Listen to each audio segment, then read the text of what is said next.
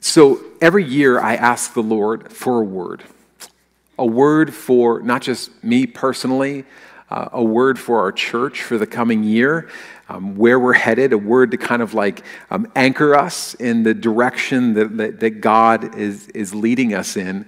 And every year he gives me a word, or maybe it's a phrase, maybe it's a couple of different words that really kind of just like anchor us as we move forward into that coming year.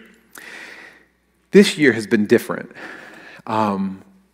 frustrating almost, because I've been wanting a word, and I find that this word, or many different words, have been coming in many different ways and many different iterations from many different people. So the good news is that there's a lot of affirmation and confirmation of what it is that God is speaking, but maybe it's my type A personality. I'm like, I want a word. Lord, give me a word. And what I will say to you is this. It's come in like words like arise, words like let's go, run, wake up, upward and onward. Like all of these words have just been coming, and it's frustrating me because I'm like, I'd like one of these. But what I feel like and what I want to speak over us today is this, that I feel like God is giving us an action, a movement, rather than a word. What I mean by that is that it will require something of us. A word is something to rally around, and it's a great idea or a good thought, but an action or a movement is something that you have to choose to become a part of and to walk in step with and to align yourself with. And so, quite honestly, I've simply settled on a title for the message today, which is this: Move Forward. Move forward. Before we move forward, allow me to refresh your memory. Almost exactly 2 years ago, if you're new around here, this will maybe be a refreshing of a memory. But for some of you, if you haven't been around here for the past 2 years, then it'll just kind of give you a little bit of a background. Almost exactly 2 years ago, just a week before the big COVID shutdown, right? 2020. I preached a message, and I mentioned in it a documentary about the underground revival happening in the country of Iran. And in it, there was this Iranian Christian couple who were undergoing extreme persecution. And so they had the opportunity to seek asylum in the United States, and of course they took it. So this couple, they come to the United States, and after a short time of being here in America, the wife began to plead with her husband to take her back home to Iran.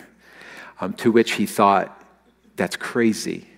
Why would we want to move back to Iran where there's all sorts of oppression, where sharing your faith will result in persecution or incarceration or rape or even death, right? This was a big deal.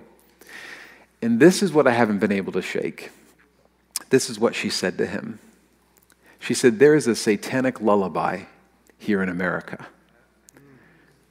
And all the Christians are sleepy. And now I'm feeling sleepy.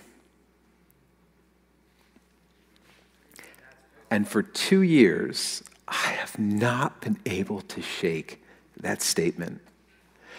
Because for her, spiritual apathy was a greater threat than persecution or death. And I would argue that Satan has been having a heyday the past 2 years.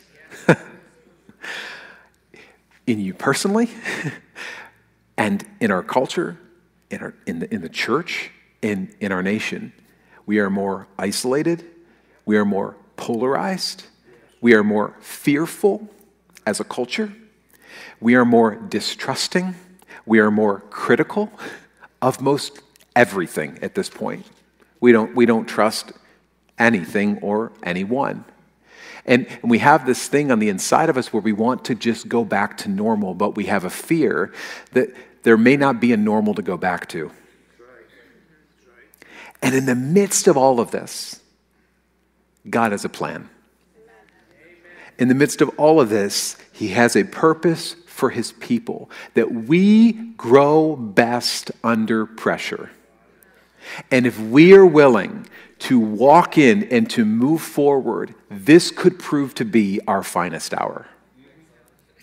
And this is the thing that has just like been rolling around and rumbling on the inside of me for this, well, for 2 years, but very specifically since the beginning of January. And as we move forward into this new year, I don't think that it's just the turning of a calendar page. It's not just like the moving to the next page in a book. I believe that we're moving into a new season, a whole new season, like part 2 of after part 1 of the book. I feel this weightiness that the time is now and that the days are short. There is this urgency on the inside of me, like the alarm clock's going off, it's time to wake up. Like it's time for the church to stop taking her cue from the kingdoms of this world. And it is time for the church to get out of bed and to be about our Father's business. And so there's these things that are just like aching in me. And I want to spend some time today in 2 sections of Scripture. And I don't normally do this, but there's 2, and I'll get into why there's 2. It's because the Lord wouldn't let me do one. So Ezekiel 37 and Joshua 4. Ezekiel 37 and Joshua 4. So if you've got your Bibles or you've got your phone, whatever you use, Ezekiel 37 and Joshua 4. We're going to start off talking about Ezekiel 37 and then we'll transition to Joshua 4. So Ezekiel 37, if you've read or know about this story, it's essentially this vision, this dream that Ezekiel has where, and the title of it in your Bible is probably called The Valley of Dry Bones. And we're going to start reading it together, and I'm just going to walk down through, and I want to give you just really what I feel like is a prophetic message for us moving forward into 2022. Ezekiel 37, verse 1. It says, "The hand of the Lord was on me, and he brought me out by the Spirit of the Lord and set me in the middle of a valley, and it was full of bones. He led me back and forth among them, and I saw a great many bones on the floor of the valley, bones that were very dry." Pause here for a second. Have you ever noticed how good we are at describing our problems? I mean, we are experts at describing with great detail the autopsy of a negative situation, are we not? Man, I can go out to a decent meal at a restaurant, and it's fine, but it's forgettable. But if I have a bad experience at a restaurant, oh my gosh, like it's all I want to talk about. I mean, everything was wrong at that restaurant. Everything from the way I was served, the water was tepid, like everything was wrong. Why? Because I didn't like the French fries or whatever it is. And we can describe it in detail. We just can't wait to get an audience to talk about how horrible my restaurant experience was. And we see it in every single area of our life. Why? It's because bad news sells. It's why when you turn on the news, whether it's local or nationwide news, my goodness, it's very hard to find good news these days. Because we don't even want to watch good news. We're just drawn into the drama of the bad news. And so we take the cue from the kingdom of this world, and we find that it's very easy to remember bad news. We can remember it with pinpoint accuracy. My dad always says if he has a bad experience at a restaurant, he'll say, "Remind me never to go back here again." I'm like, "Dad, nobody has to remind you never to go back here. Every time we pass by it, you say that. Like literally we just drive, remind me never to go." I'm like, "Are you kidding me, dude? Like really?"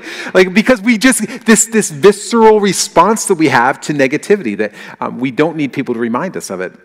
And so God asks Ezekiel a curious question in verse 3. He's walking around and he's seeing these very dry bones. And he says, "Ezekiel," he says, "Son of man, can these bones live?" And I love how God makes Ezekiel look at these bones. Not somebody else's bones, not bones in general, not like, hey, here's a hypothetical situation, but these bones that are very dry, these bones that are cracking under his feet. God says, "Hey, Ezekiel, son of man, can these bones live? Can these bones live?" And I can't tell you how many times in my life God has forced me to look at the dry bones in my life and he says, do you think I can redeem this? You know how maddening that is? When you're looking at something dead, you're looking at something dry, and it is dry. It is bone dry. It is exceedingly dry. And God livens in your spirit. Do you think I can redeem that? Oh, are you stinking kidding me? And Ezekiel answers like probably most of us would. He just says, Sovereign Lord, you alone know. In other words, you don't want to know my answer. Right? I'm looking at the dry bones. They're cracking under my feet. Honestly, I don't got faith for this thing to actually. This is bone dry. You don't want to know what my answer is, but holy, sovereign, omnipotent Lord, only you know, right? It's a pretty safe answer. It's a safe answer for a guy that really doubts and lacks faith for the situation that God's calling him to speak faith into. In verse 4, he says to me, prophesy to these bones and say to them, dry bones, hear the word of the Lord. This is what the sovereign Lord says to these bones. I will make breath enter you, and you will come to life. I will attach tendons to you and make flesh upon you and cover you with skin. I will put breath in you, and you will come to life. Then you will know that I am the Lord. So often, we look at our surroundings hoping that they will change themselves, right? This horrible situation. Hopefully, it's going to fix. It's just going to get better. It's just going to change itself. But I want to remind you, Christian, you are called to prophesy to your surroundings so that God can change them. What does that look like? It looks like this thing called prayer. The power of prayer, the power of prophecy, speaking life over dry bones. It's just like when Jesus taught his disciples to pray, essentially taught us to pray. He says, pray like this, your kingdom come, your will be done on earth as it is in heaven. In other words, when we pray, we are calling out and prophesying to our situation that heaven would come to earth. When we pray healing, we're praying healing from heaven to earth. When we're praying all of these things, we're literally praying heaven down to earth. And so I would say this to you, and if you're taking notes this morning or you've got your notes, it says this, stop describing your problems and start declaring God's promises over your problems. Stop describing your problems and start declaring God's promises over your problems. Because we have become experts at describing our problems rather than prophesying life into them. And I say this as a word of encouragement and even a word of correction that we are called to prophesy life to the dry bones in our life. Dry bones, hopeless situation, wayward child, financial issues, relational discord, addiction. Hear the word of the Lord. Live. Amen. You are called not just to analyze and pick through and autopsy the problems of this world. Listen, everybody else is taking care of that for you. Everybody else is. It's the church that has the power of prophecy as we pray life into situations, as we say, your kingdom come on earth as it is in heaven. It's the one thing that God has called us to do, to prophesy to the dry bones in your life. And so I implore you this year, prophesy to the dry bones in your life and see what God wants to do. Because there is a demonic assignment to keep you silent. Amen. And we spend far too much time listening to ourselves and not enough time speaking to ourselves. And what I would encourage you to start doing is speaking to yourself and stop listening to yourself. You got nothing good to think of. Start speaking life over the dry bones in your life. Amen? And I'm telling you, God wants to breathe new life into dry bones this year. Just take that. There's a word of the Lord. It is low-hanging fruit to be critical and to walk around and to analyze and to describe our problems. It is common to be critical and negative and to be suspicious and doubtful and faithless. But God has not called you to be common. He's called you to be peculiar. Amen? To choose to declare God's promises over your problems, to believe that dry bones can live, even if they are exceedingly dry. To pray his will from heaven to earth. Verse 7, he says, so I prophesied as I was commanded. Sometimes, can I just tell you, sometimes you just got to do it as you're commanded. Because you're like, I don't feel it. I mean, crack, crackety, crack, crack. These bones are so stinking dry. Can these live? I don't know. Never seen it happen before. Doubt that it's going to. But sometimes we just do it as we're commanded. Like, okay, I'm going to walk it. I'm going to speak it. I'm going to do it because he told me to. Okay, I'm going to. Yes, Lord, but you're going to have to do the heavy lifting. He's like, yeah, it's pretty much what I do. And it says, so I prophesied as I was commanded. It says, and as I was prophesying, there was a noise. This rattling sound. And the bones came together, bone to bone.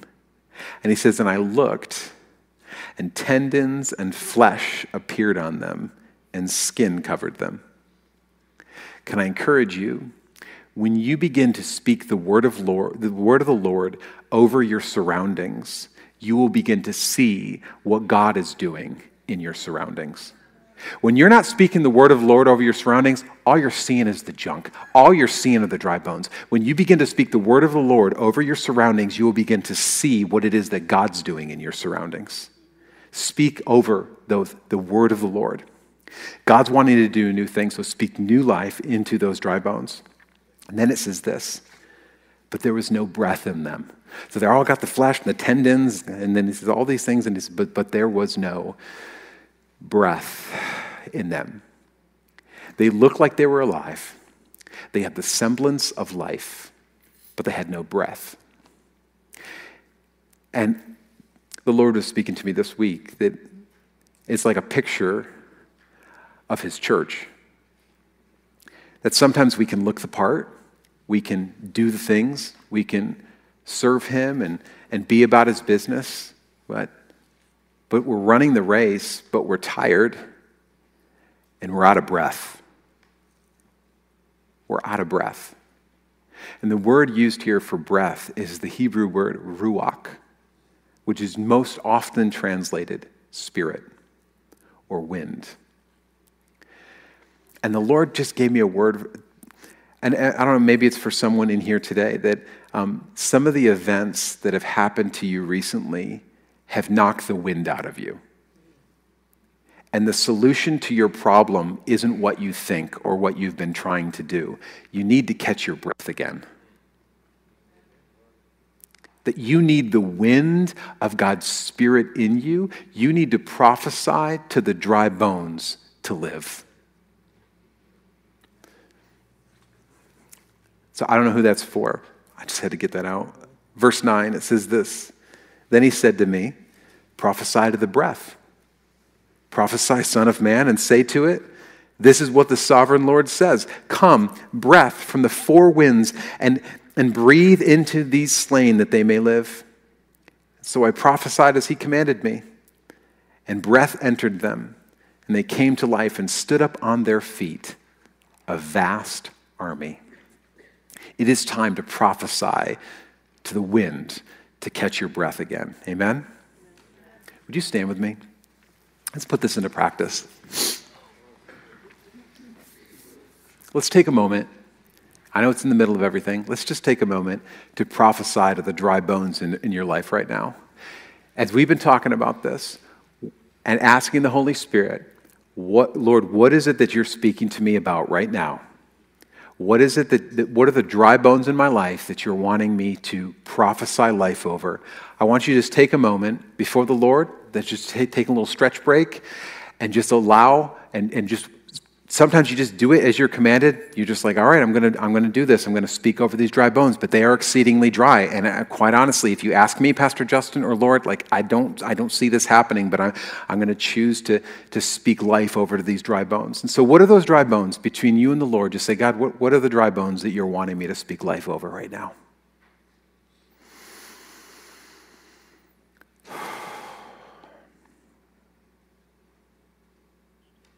Now, with that in mind, if you're there, I encourage you to just speak over those things and just say, dry bones, hear the word of the Lord. You could say it even out loud. Dry bones, hear the word of the Lord. And we speak right now, Lord, to those dry bones, those areas of our life right now that we need. We just need faith to believe that we've given up on, that we've just stopped even praying about or believing that you could do anything. Thank you, Lord. We speak life over them. And those that have their winds knocked out of them recently, I speak right now life over them. Come, breath of God, breathe into your people right now that they may live.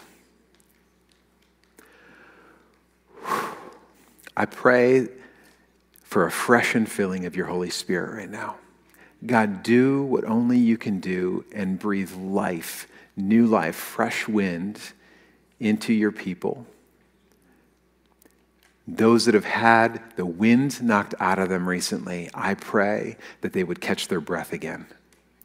And so we breathe fresh life into them. We prophesy your spirit over them. Fill them fresh. I pray that even right now, as we're standing here, that miracles would be happening in this room.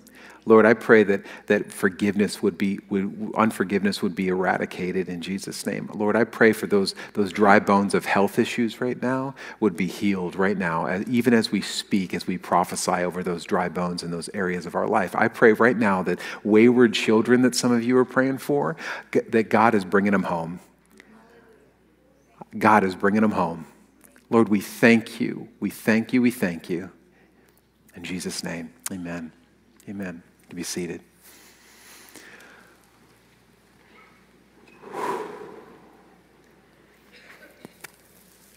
So, this year, continue, just as we did, continue to prophesy life over those dry bones this year. And watch what God will do. I'm telling you, God is wanting to do a new thing. And he's not wanting to just do what he always has been doing. He's wanting to do a new thing in those areas of your life that have just been shut off, put in the closet, set aside, and lived with. He's wanting to do a new thing in those areas of your life. Amen? Now, turn with me to Joshua chapter 4. Joshua chapter 4. This is one of the most climactic events in biblical history. The Israelites have been in a waiting period and a preparation time for 40 years. And now is the time. It is a pivotal moment. It is a new chapter that is opening up before them. This is part 2, literally, kind of what I've been talking about. And it is time for them to move forward. They've been waiting. They've been walking around in the desert for 40 years, and it is now time. The alarm clock is going off. It is time to wake up. It is time to move, and it is time to move forward. And they have to move individually as well as corporately.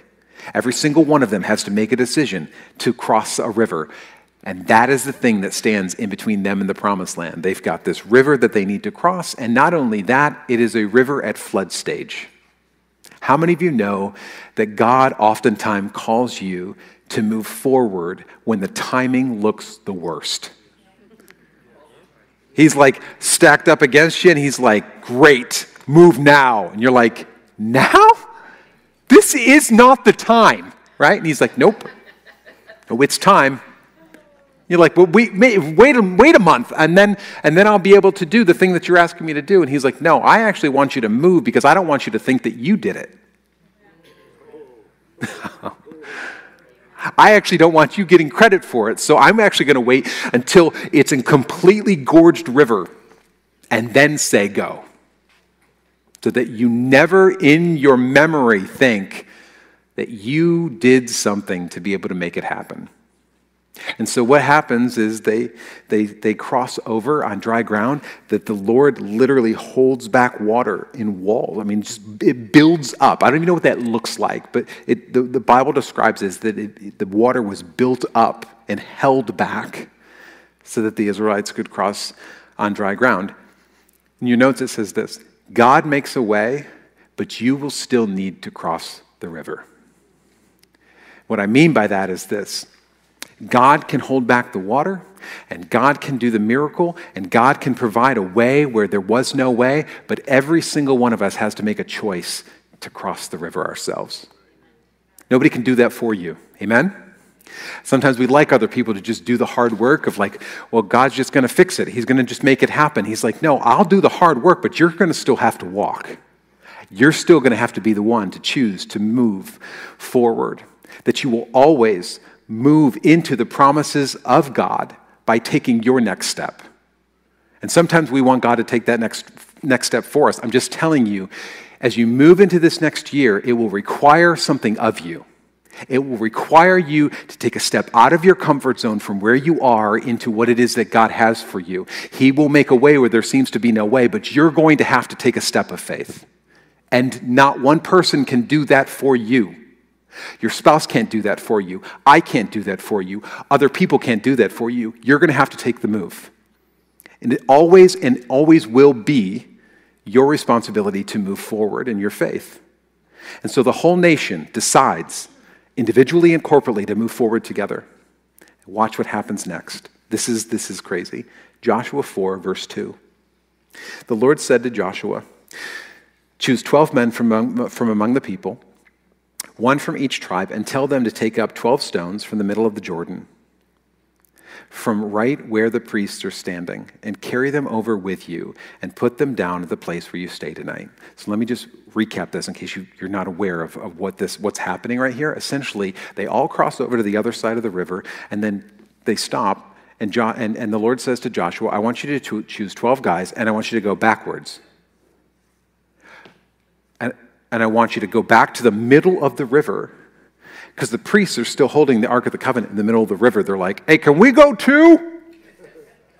We've been here forever. My legs are killing me," right? And he's like, "No, I want you to go back, and I want you to take the 12 stones literally from underneath the feet of where these priests are. And I want you to take 12 of these stones, and I want you to take them back, and I want you to stack them up in the place where you're camping tonight."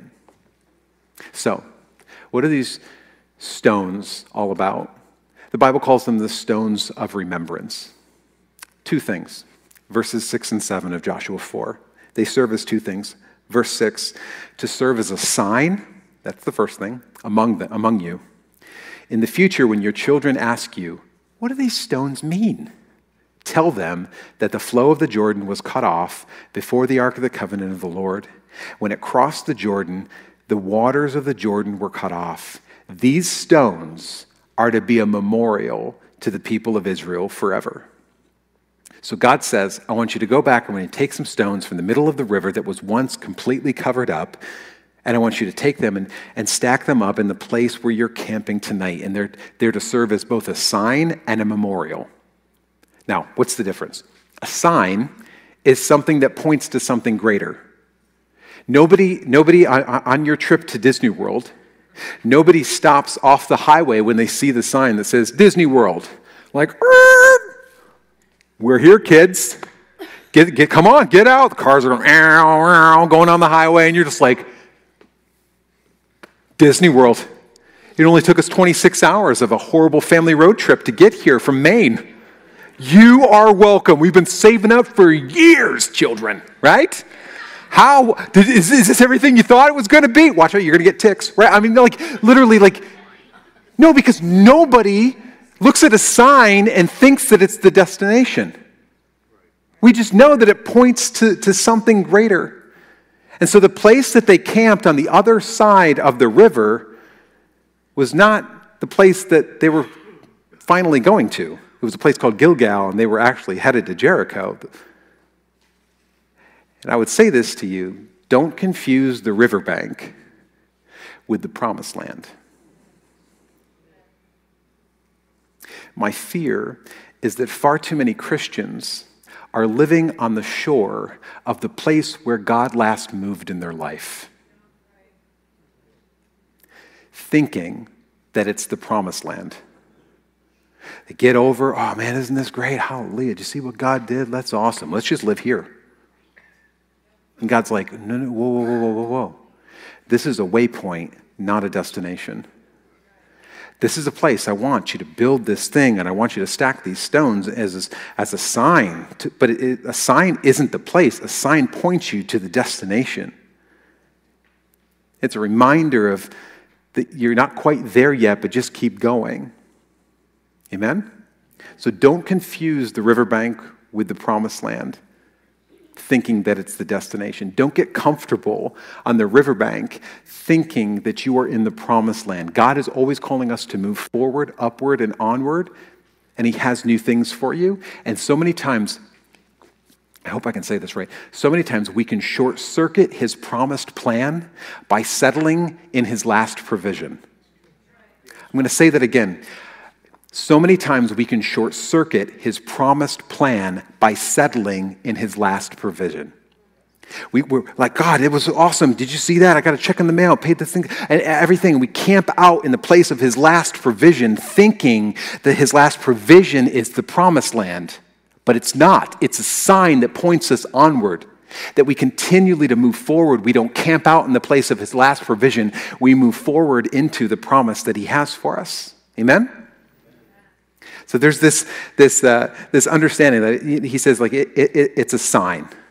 And it also is a memorial. That's the second thing God says. It acts as a memorial. What's a memorial? A memorial is something that is meant to remind you of something else, which means that this pile of rocks wasn't supposed to simply be, hey, remember when we piled rocks up in Gilgal? Wasn't that awesome? Yeah, it was so cool. No. This was a physical reminder of these unreachable stones that were formerly buried underwater, accessible only by a miracle. He picked those things up and stacked them up as a physical reminder of the testimony of God's miracle. Why? Because we have an astounding ability to forget. We have an astounding ability to forget. In other words, God's saying, I want you to remember how you got here and who did it. I want you to remember who got you here and that it was in flood season. And I don't want you to think that you got where you are because of something that you did. All you did was choose to move forward as I made a way. And not only that, God wants his children and his children's children and his children's children bumping into this stack of stones and asking the question, hey, what is that? So that it can serve as a reminder of the testimony so you can tell the story of what God did. And this is what is in the heart of God. It has always been in the heart of God. Deuteronomy chapter 4, verse 9 says this.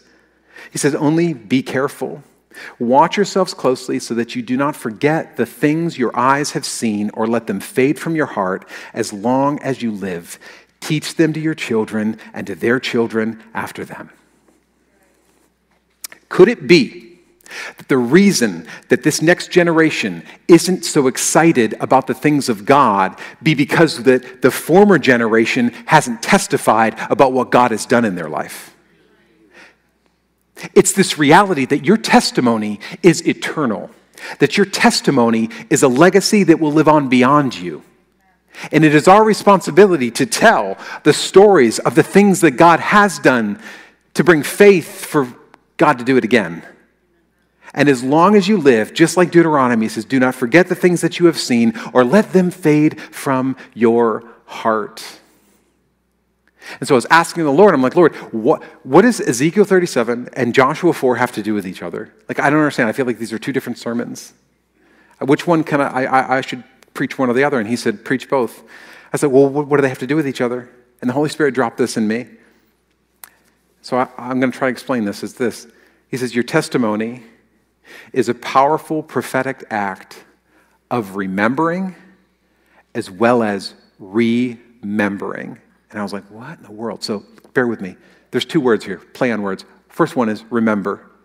Remember is to essentially recall back from the past into the present, right? It's like telling the story. It's the essential activity of telling your testimony. You tell the stories of what God has done in your life. But it's much more than a story. Your testimony is a powerful prophetic act that remembers things. In other words, there's two parts to the word remember. There's re and member. Re means to do it again. And member is a part of a whole.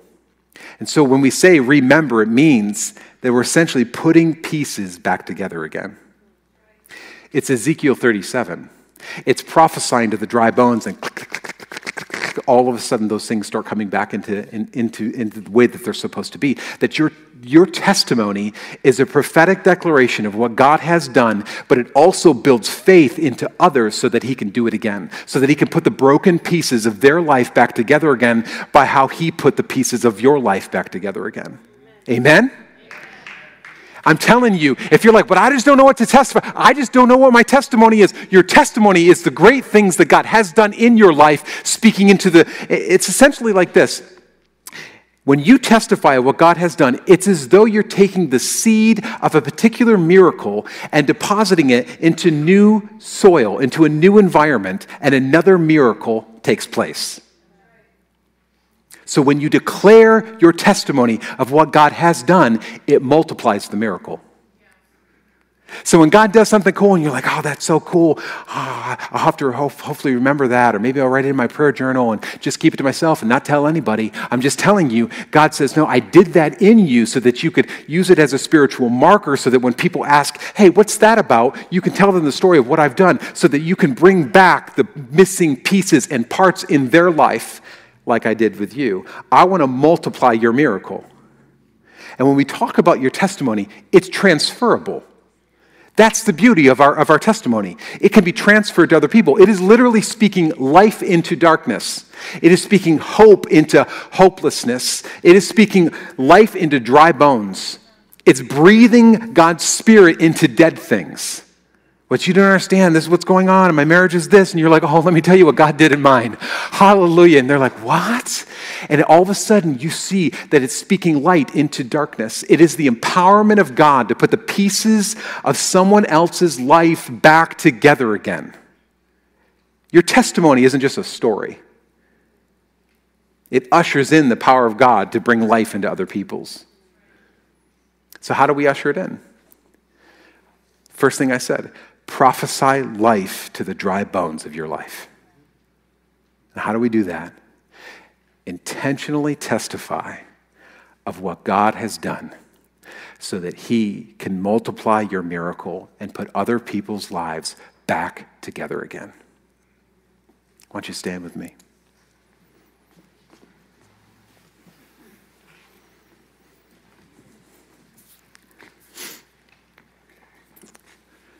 So when your children's children, if you live that long. And actually the cool part is it doesn't really matter if you live that long because it's eternal. It lives on beyond you. It is your legacy. When they ask, what do these stones mean? You say, oh, these? Let me tell you. This one, and this was like the first stone. This was the one when God saved me. Like,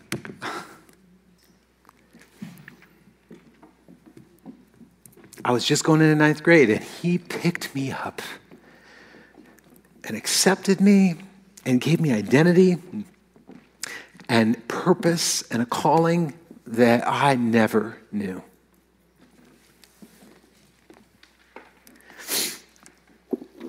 Well, this one's a heavy one. This one's cool. One time I was praying for someone that was having all kinds of like back and issues and stuff, and his leg grew right in front of my face. Freaked me out. This one was funny. It was probably when my son was like 8 or 9. I was working on my lawnmower for like an hour. I don't know how to work on lawnmowers. Just, when I say working on it, just throwing my back out, pulling it. And he says, Dad, why don't we pray over it? I was like, oh, okay. Yeah, let's pray over it. And so I said, why don't you pray? And so he laid hands on my lawnmower and prayed. And I was like, okay, well, let's give it a go. Ring, ding, ding, ding, ding, ding, ding. Are you kidding me right now?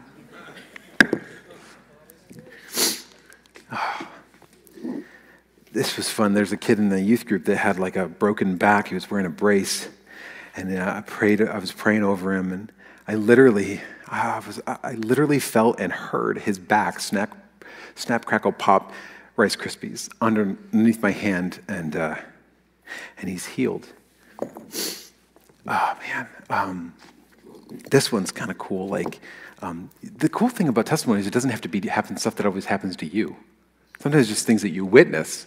Other people, they're transferable. One of my friends, his dad had a hearing loss, and in a meeting they were praying, and he said all of a sudden he felt like a puff of air go in one ear and out the other, which is a little worrying.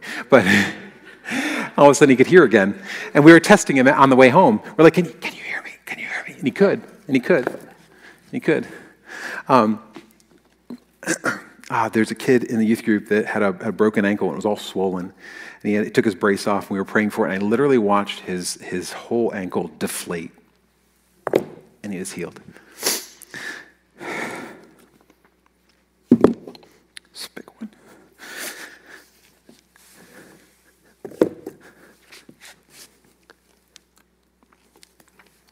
I'll come back to that.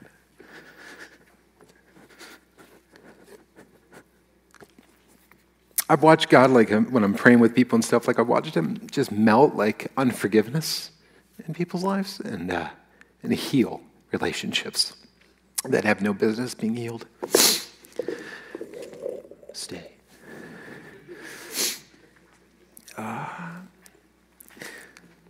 I've watched demons flee at the name of Jesus. Like just, nobody makes sense. This one that I had to come back to, my family was in a horrific car accident and should have lost one of them for sure, and saved us all.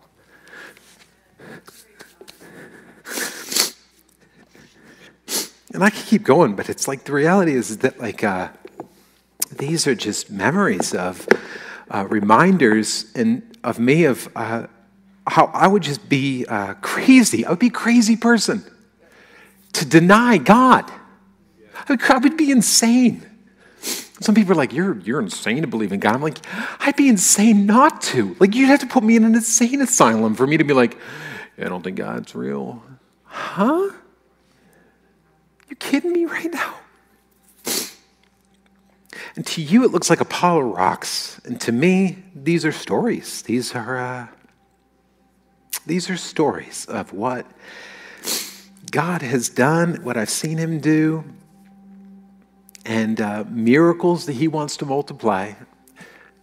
And so that when my kids or my kids' kids or your kids or you say, what do these mean? I can tell you. Let me tell you what God's done. It's pretty amazing. Some crazy, crazy stuff. That's just not a pile of rocks. It's stories of the goodness of God. See, many times we pray for trees, and God gives us seeds. Seeds to plant in the lives of other people so that God can do it again. Seeds that you can plant in somebody else's soil and watch it grow as faith is watering it. That's the beauty of what it is that God does in our life. He multiplies the miracle. And so today, as we play this last song together, if God has ever done anything in your life, I want you to come forward. And you can come at your own timing, whatever you want to during this last song. And then I've just got this little pouch with a few stones in it. You can add more stones to it, whatever you want to. And I want to encourage you, as your stones of remembrance, that you take these back to the place that you camp, your home. Maybe you set these out on your desk. Maybe you lay them on your dashboard of your vehicle. Maybe you put them in your kitchen, on the counter, or on your coffee table.